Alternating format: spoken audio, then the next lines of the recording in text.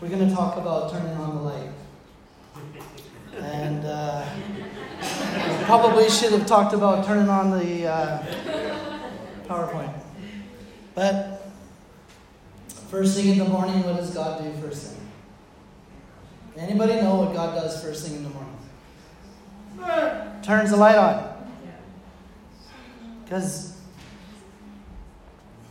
did you wake up this morning and was the sun shining? Is the sun a big light?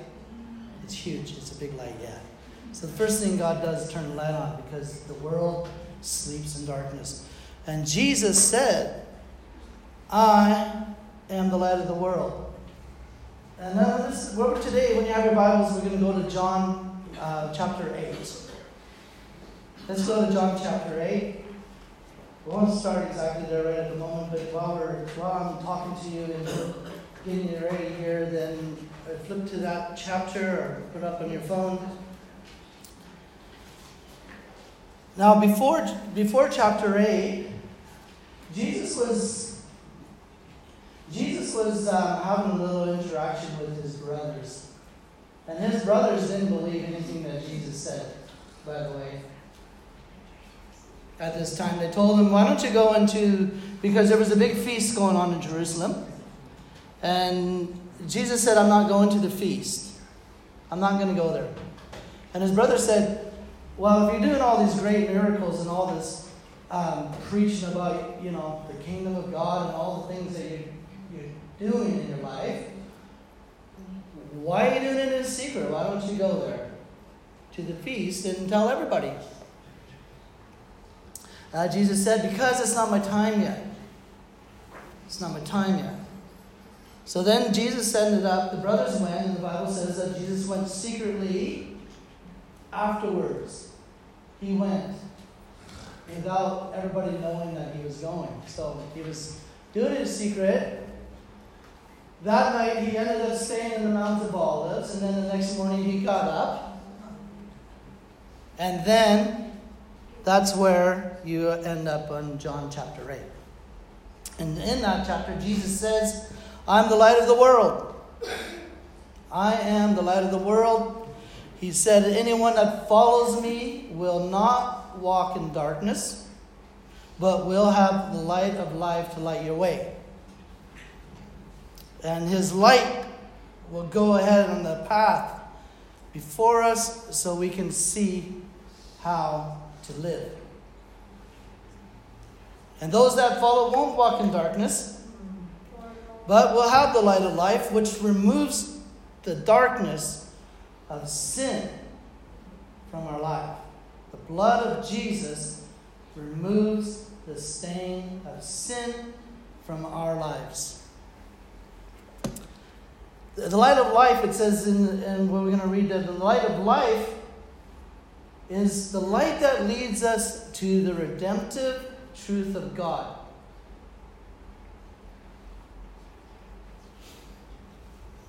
The darkness can never extinguish it. The darkness can never overcome God's light. His light, it shows us what we really are. His light shows us that we are sinners in need of a Savior. So like I was talking about earlier, I said God turned the light on every morning. He turns the light on. Natural light wakes us up, gets us through our normal every single day, and then in its absence, we end up going into our nightly slumber and we go to sleep. It's the way it works. Light rays strike the cells in our eyes, in the retina, go into the retina, and it strikes the nerve signals, which end up sending a message to the brain, which end up processing an image. And we need the light of God to strike the nerve cells of our heart, to send a message to our heart and to our brain to process the image of God. Now, what is the image of God? in Colossians 1, chapter 15, it says that Jesus is the image of the invisible God. So when God's light strikes you, the image that is going to be processed in your life and in your mind and in your heart is the image that you see, and his name is Jesus.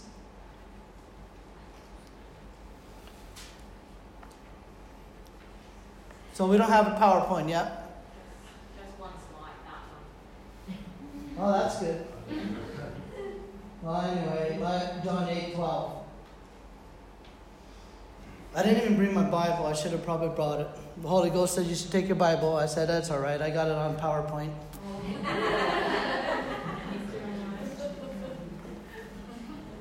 And Jessica asked me. Thank you. All right. So anyway, look. Seriously. Ooh, there it is. Look at Christ is the visible image of the invisible God. He existed before anything was created and is supreme over all creation. Hallelujah. Somebody should start getting excited. Jesus is alive. Now, let's turn to and do our scripture reading.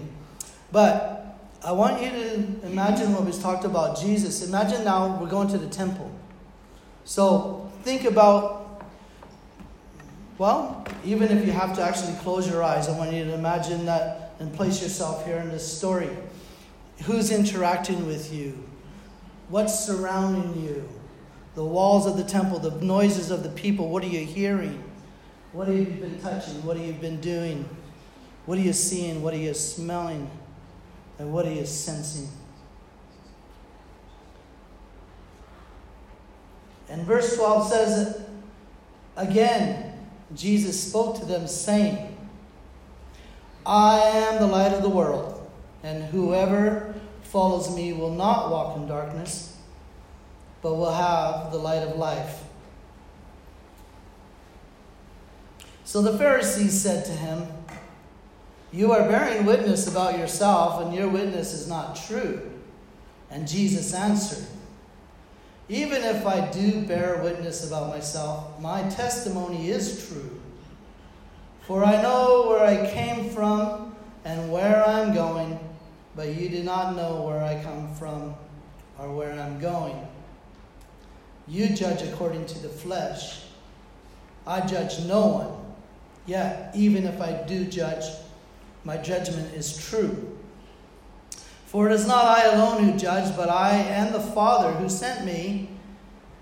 In your law, it is written that the testimony of two people is true. I am the one who bears witness about myself, and the Father who sent me bears witness about me. And they said to him, therefore, where is your Father? And Jesus answered, you know neither me nor my Father. If you knew me, you would know my Father also. And these words he spoke while in the treasury, as he taught in the temple. But no one arrested him, because his hour had not yet come. So the Bible says that the world is in darkness. In darkness, you can't see in front of you. You can't see behind you. You can't see to the left. You can't see to the right. You don't even know what danger is there. Matter of fact, this morning I reminded myself that I couldn't even put my slippers on in the darkness. You know, I have to go like, is that the right foot or the left foot? You can't do anything in the darkness. It's no wonder God turns the light on in the morning. And if you ever are in a dark room, you better know where the light switch is, because it makes it a lot easier. Makes it a lot easier. You don't know who's there. You don't know if you even have an enemy there. I was watching the news the other night and I saw a lot of darkness. And I said, Lord, what should we do? How should we even pray for the world anymore? How do we pray about all these situations? What should I pray? And the darkness, it can feel overpowering and downright scary. It's a terrifying thing to walk around in the darkness outside in the middle of the night. Horrible. My wife was just telling me she waited outside for 15 minutes in her car in the dark, and she said that was quite a fearful process. Just being in the dark. You don't know. You don't know.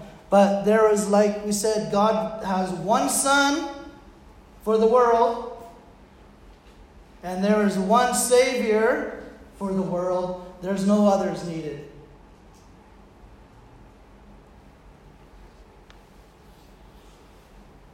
It would be a dark dungeon without the Son, wouldn't it? And it would be a dark dungeon, spiritually speaking, if we don't know the light of God, who is Jesus. Now I was fascinated because the Science Explorer did an interesting experiment.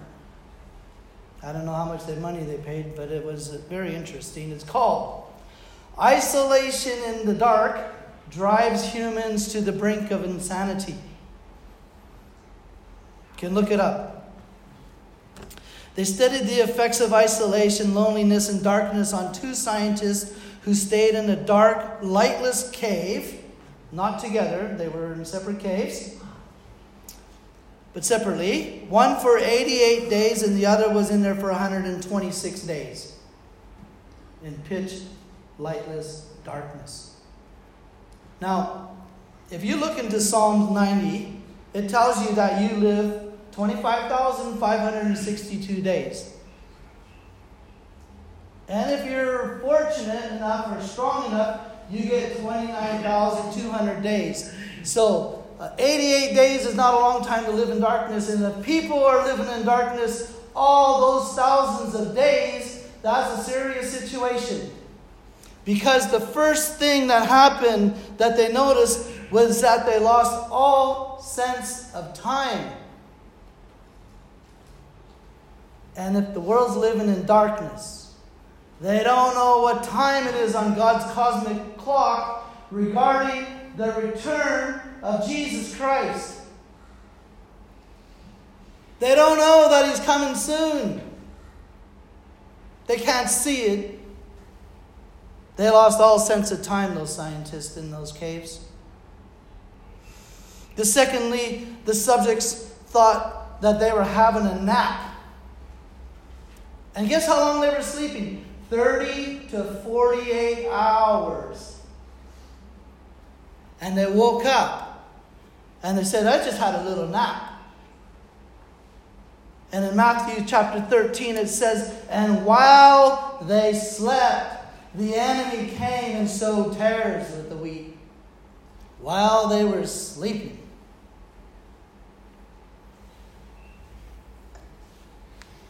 Thirdly, it gets more and more serious here. They were emotionally out of control. And they were suffering hallucinations. Matter of fact, there was one of them that actually suffered psychological wounds that still need counseling to this very day. After 126 days in pitch darkness, a scientist needs counseling today. Now, guess what the conclusion was after the experiment? I love it when scientists put a heap of money into something to figure out something. Light is required. Humans need light and interaction to stay sane. That was the big revelation to them. Because without light, there's physical deficiencies. There's from the lack of vitamin D. We know that if you're not in the sun, you get a deficiency in vitamin D. You get weak bones. You get depression, you have heart troubles, there's tuberculosis, there's Alzheimer's, there's dementia, there's a loss of energy, there's a lack of interest in enjoyable activities. There's oversleeping, feelings of hopelessness, and other things too numerous to mention. So let's start at verse 12 here. Jesus is the world's light. Now, Jesus was the world's light. We go to verse 12. Let's go to verse 12 if we can. If it works. Doesn't matter, you have it anyway. Can't take time for that, not right this moment. Jesus is the world's light before the world began. Now, the concept is difficult to understand because even Isaac Newton, who discovered gravity in the late 1600s, he actually thought time was eternal. And it wasn't until 200 years later, when in the early 1900s, when Einstein came up with his theory of special and general and special relativity, and he combined that with a few other discoveries made, like cosmic background radiation and a few other things. And then he actually realized that time was actually woven into the fabric of space.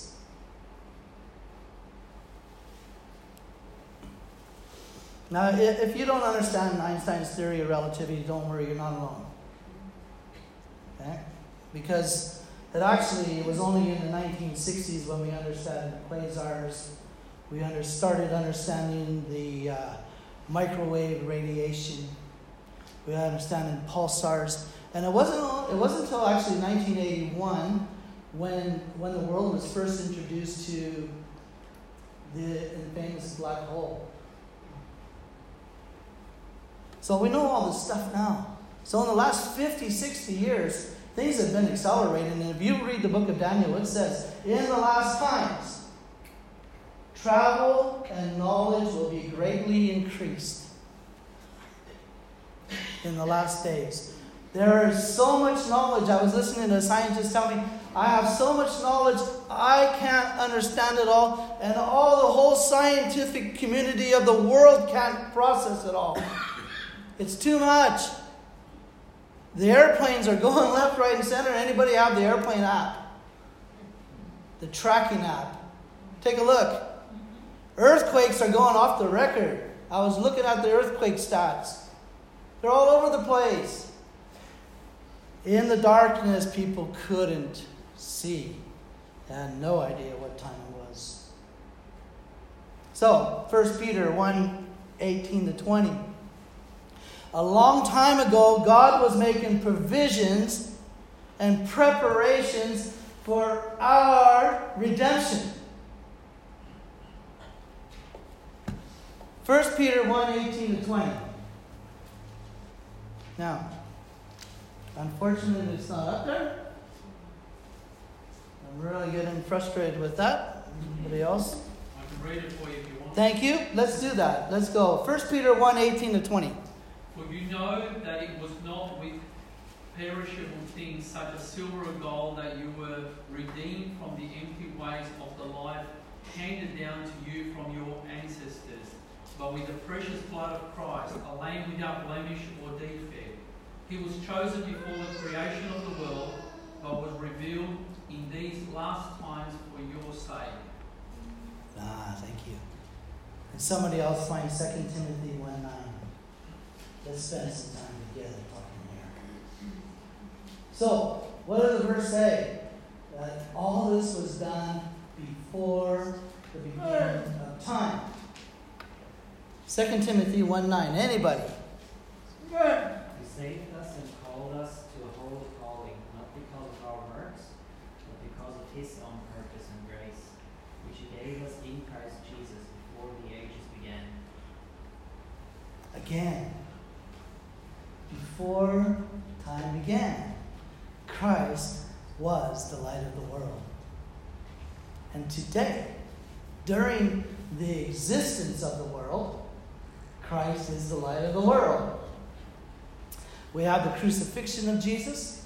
We have the resurrection of Jesus. And He's the light that leads us to the forgiveness of God for our sins. He leads us to holiness. He leads us to justice, goodness, loving kindness. All the great things, faithfulness, deliverance, freedom. All the things that we need in order to be happy, in order to be sane. We need that light. And the best part about it, you can grow in all of those. You can grow in love. You can grow in forgiveness. You can grow in all those things, but we can never, ever grow in righteousness because we are the righteousness of God in Christ Jesus. You can't get any more righteous. As a matter of fact, the blood of Jesus is the only thing that can actually go into your conscience and remove the stain of sin. It's the only thing in the whole world that can do that. The psychologists, they give you a little, little medicine maybe and help you out, talk to you a bit. But they can't seem to find out how to get rid of that guilt, how to get rid of the shame. Matter of fact, how in the world did Apostle Paul, who actually killed Christians, say that he's free? How? How could he do all that stuff that he did, that we know about, that he did, and then turn around and write half the New Testament with a guilt-free conscience? Because he understood that the blood of Jesus cleanses us from all unrighteousness. All.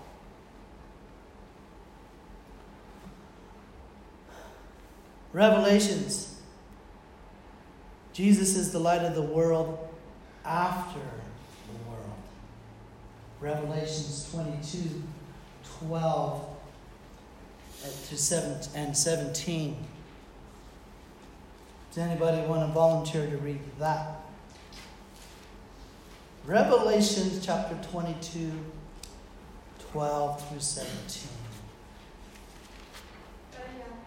Go ahead, Chris. Nice and loud, please. 22:12.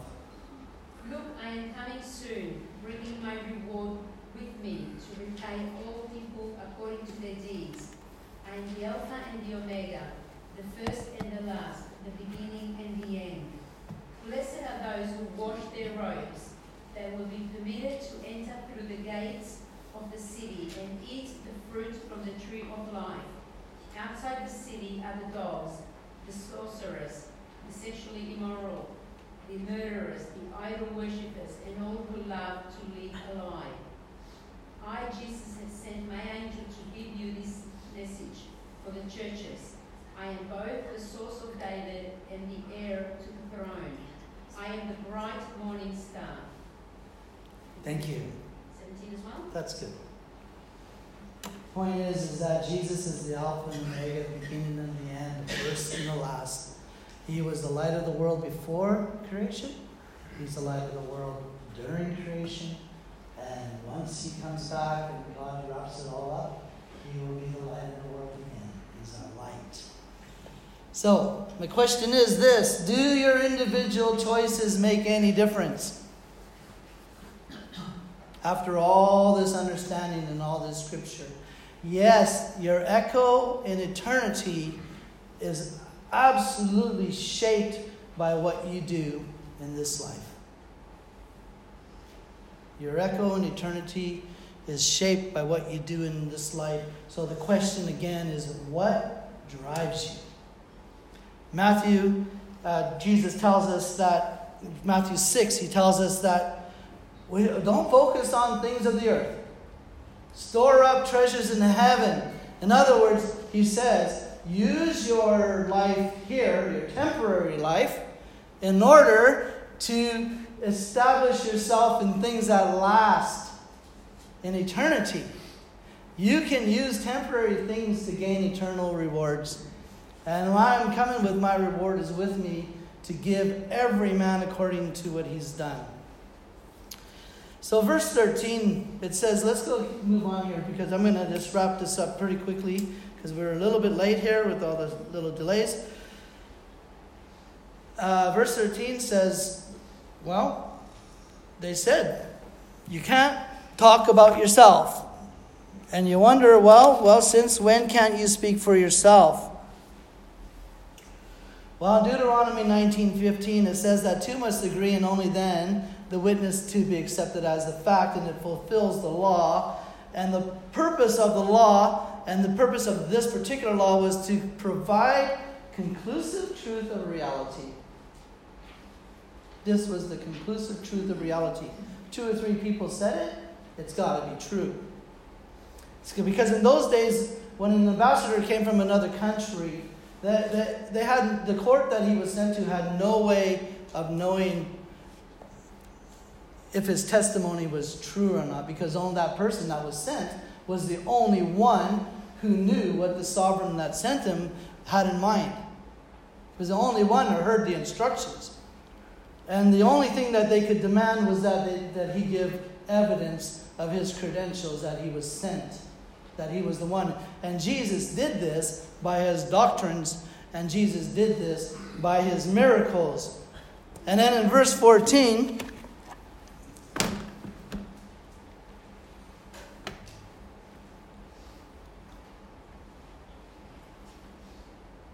says this,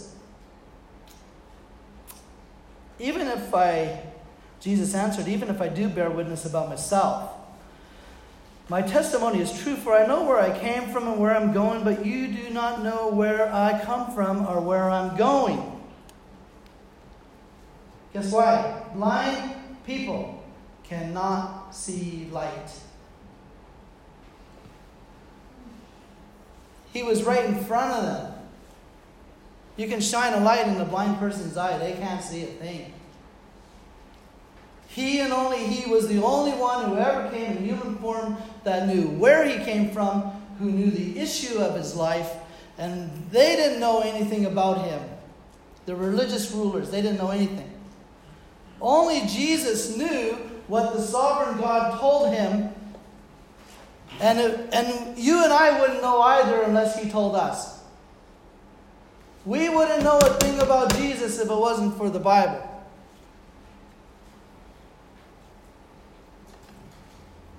They didn't know his mission.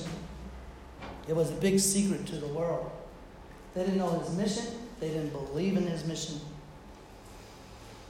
They didn't even believe that he was going to heaven, and basically they didn't value his testimony. They basically thought Jesus was a lunatic. They thought Jesus was a liar. But Jesus provided them with the third option. What's the third option? I am telling the truth. Right before their eyes, they didn't even see it. But only with an open mind can you see, and will you ever know the truth that Jesus is the Messiah and the Lord. Verse 15, he says, you judge me, but you judge according to the flesh. And I don't judge anybody, Jesus says. Fleshly judgment, because the Pharisees' flawed worldview contributed really greatly to their inability to understand Jesus. They sat in this place of power, and they were always afraid that they were going to have their power taken away. They had to deal with the Roman Empire. They had to deal with their own King Herod. They had to deal with the Roman Emperor Tiberius. They had to deal with the Roman governor Pontius Pilate. They had to fight for every little bit of turf that they could get. And all they fought for were man-made traditions and man-made ideas. And which was in total contrast to what Jesus was teaching them about servanthood. Jesus taught them that they should be giving their life up for others. And meanwhile, all they could do is think about themselves and who they were. They were blind to the needs of others. Jesus taught them that they were meant to be giving up their rights. And yet, they took great pride and said, "We are the sons of Abraham. I'm the son of Abraham. Don't tell me." You're supposed to be giving your rights up.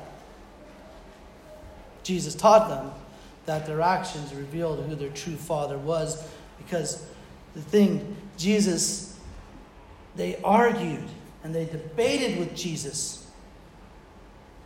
You can argue and you can debate with Jesus, but you and them, you will never win against Jesus, because Jesus knows the Scriptures. Jesus knew the conclusive truth of reality was that God was with him, and truth is truth. So truth is truth today for us, that God is with us also. Now I'm going to tell you a couple verses here. God is ever present, Psalm 91. God is all-knowing, Psalm 139. God is all-powerful, Psalm 147. And God has all authority, we find in Hebrews chapter 4. God is ever present, Psalm 91. God is all-knowing, Psalm 139. All-powerful, Psalm 147. God has all authority, Hebrews 4. Psalm 147 is a massively amazing scripture, because it says that God calls the stars, every one of them, by name. Hello. Somebody's got to get happy about their God, because He is big.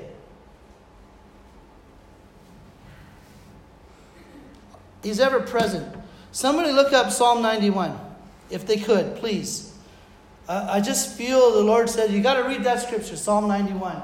He's ever present. Because this has, I will. And when the enemy comes to you and says, God won't do it to you, you say, He will. Let's read Psalm 91. Does anybody have Psalm 91, verse 14 through 16? For the Lord says, I will rescue those who love me. I will protect those who trust in my name. When they call on me, I will answer. I will be with them in trouble. I will rescue and honor them. I will reward them with a long life and give them my salvation. Yeah. Hallelujah. I said, devil, don't tell me God will. God's not going to be there for me. Don't ever believe that. God is there. John 14:6, and we find in verse 19, it says there, verse 19. They said to him, therefore, where is your Father? And Jesus answered, you know neither me nor my Father, and if you knew me, you would know my Father also.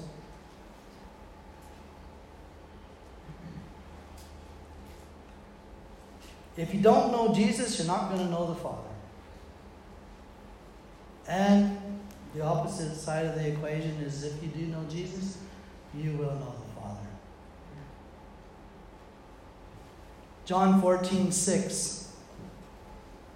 And Jesus told him, I am the way, I am the truth, I am the life, and no man comes to the Father except through me.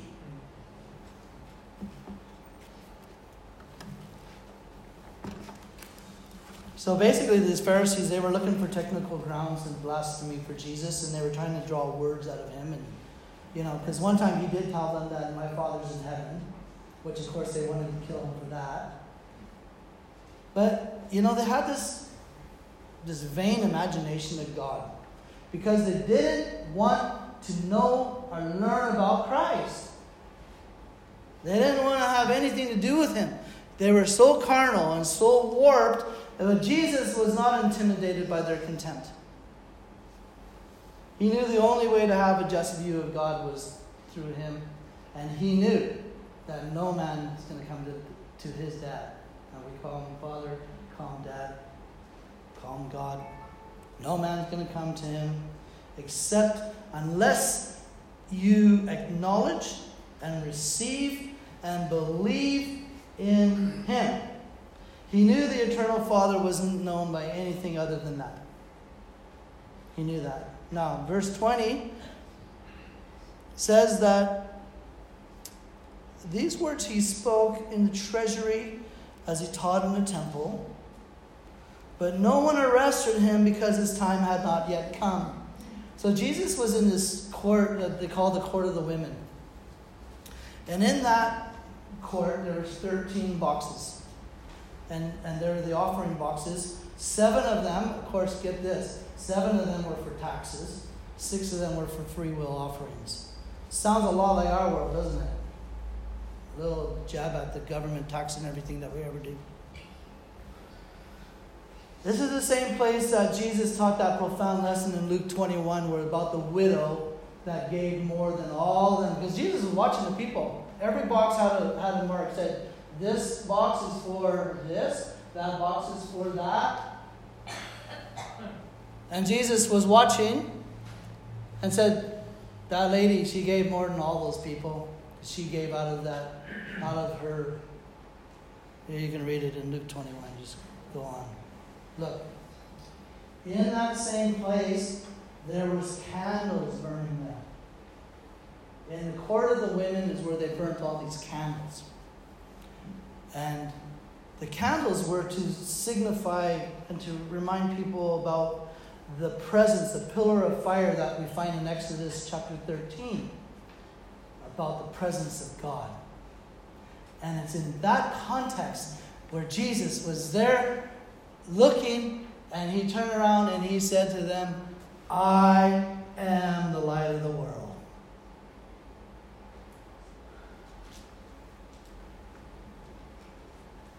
Because the pillar of fire represented God's presence, represented God's protection, represented God's guidance. Likewise, Jesus brings God's protection. Jesus brings God's presence.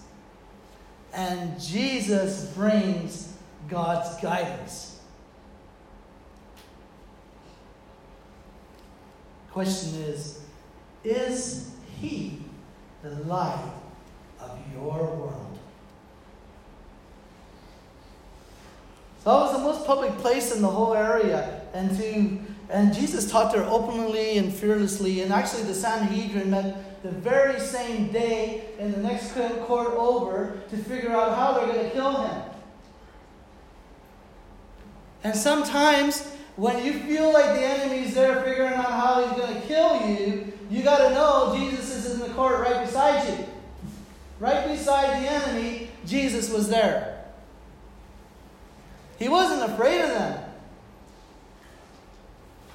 And this wasn't an easy place to escape without some type of a miracle.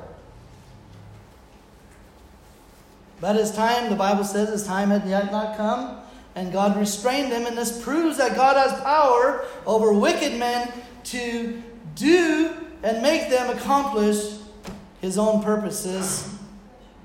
And our departure in this world depends upon God. It's appointed by God the Father, and no enemy can hasten it, and no friend can delay it. Men shall do nothing against Christ, or anything, or anyone that belongs unto him, till the time comes that God has set in his wise and eternal thoughts, and we live and we die according to the pleasure of God, not men.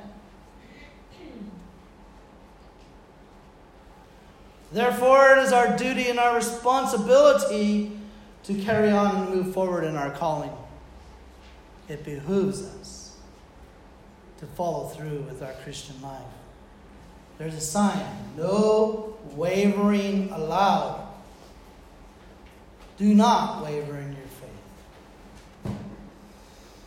Believers, we can say with pleasure, my time is in God's hands and better than in His hands than my own, because some of us can't even get to work on time. I actually struggle to get to church on time. How am I going to make the call when I'm supposed to be leaving this world? Thank God that He has your life in His hands. To God's purposes, Brother Tim said this morning, to all God's purposes, there is a time. So when we're walking in the light and we're honest with God, and we're honest with ourselves and honest about our sin with Him, oh boy, I tell you what, there's nothing quite like the feeling of crying out in repentance to God. And the reason is because when you sin, that God removes Himself from that. But the Bible says that in Acts chapter 3 says that repent, turn from your sins, turn back to God, and God is going to send Jesus again. And Jesus is there till all this stuff, there's this huge big renovation project going on in God's world. It's called the restoration of all things, and you can find it in Acts chapter 3. And when we're walking in the light, we have the freedom of Jesus, we have the understanding, we have insight, we have wisdom, we have joy, peace, love, the fruits of the Holy Spirit, and don't forget you have to eat fruit. No point having a fruit bowl on the counter and letting it go rotten. You got to eat that fruit. Holy Ghost gives it to you. And when you're in the light, you can see where you're going. You can even take others with you, to walk in the light with you. He's our hope. He's the one who is restoring all things. And when you're trusting in Him and walking in the light each and every given day, you're participating with God in the process of restoring all things. He's the Father, you're the child. It's not a father, it's a father-child relationship, not a childish one. It's a father-child relationship. And if you're walking in darkness and you're being crushed by the enemy, you find that your friendships are being flattened and you have all kinds of terrible things to do, there's a truth which is necessary to know in order to keep you from destroying errors, that it's never too late to turn to God and have Him turn on the light. God hears you when you call. He loves you. And He will care for you, and today is still the day of opportunity. Never too late to ask God to turn on the light. Not only is it going to change the way you walk, but it's also going to keep you from destroying what is precious. And I'll put it in simple English. It's going to keep you from falling over, stubbing your toe on the couch, on the bedpost. He's the same yesterday, He's the same today, and He's the same forever, it says in Hebrews 13. He is God, and may He bless us. Let's pray. Father, thank you, Lord, that we understand the mysteries of your kingdom. Because you have enlightened our spirits, Lord, and daily we can walk in the light. Thank you for turning the light on this morning, on the whole world, and every morning. Since when you spoke and you said, let there be light, Lord, we pray that the that light would be manifested in our lives. Jesus, we believe and confess that you are the light of the world. Lord, we need you. We thank you, Lord, for being our light. And we also thank you, Lord, as your word says, that for making us the light of the world too. So thank you for our souls, thank you for our bodies, thank you for our lives. We look forward to the rest of the day and the rest of the week coming up, Lord. We give you the praise and we pray to give you the glory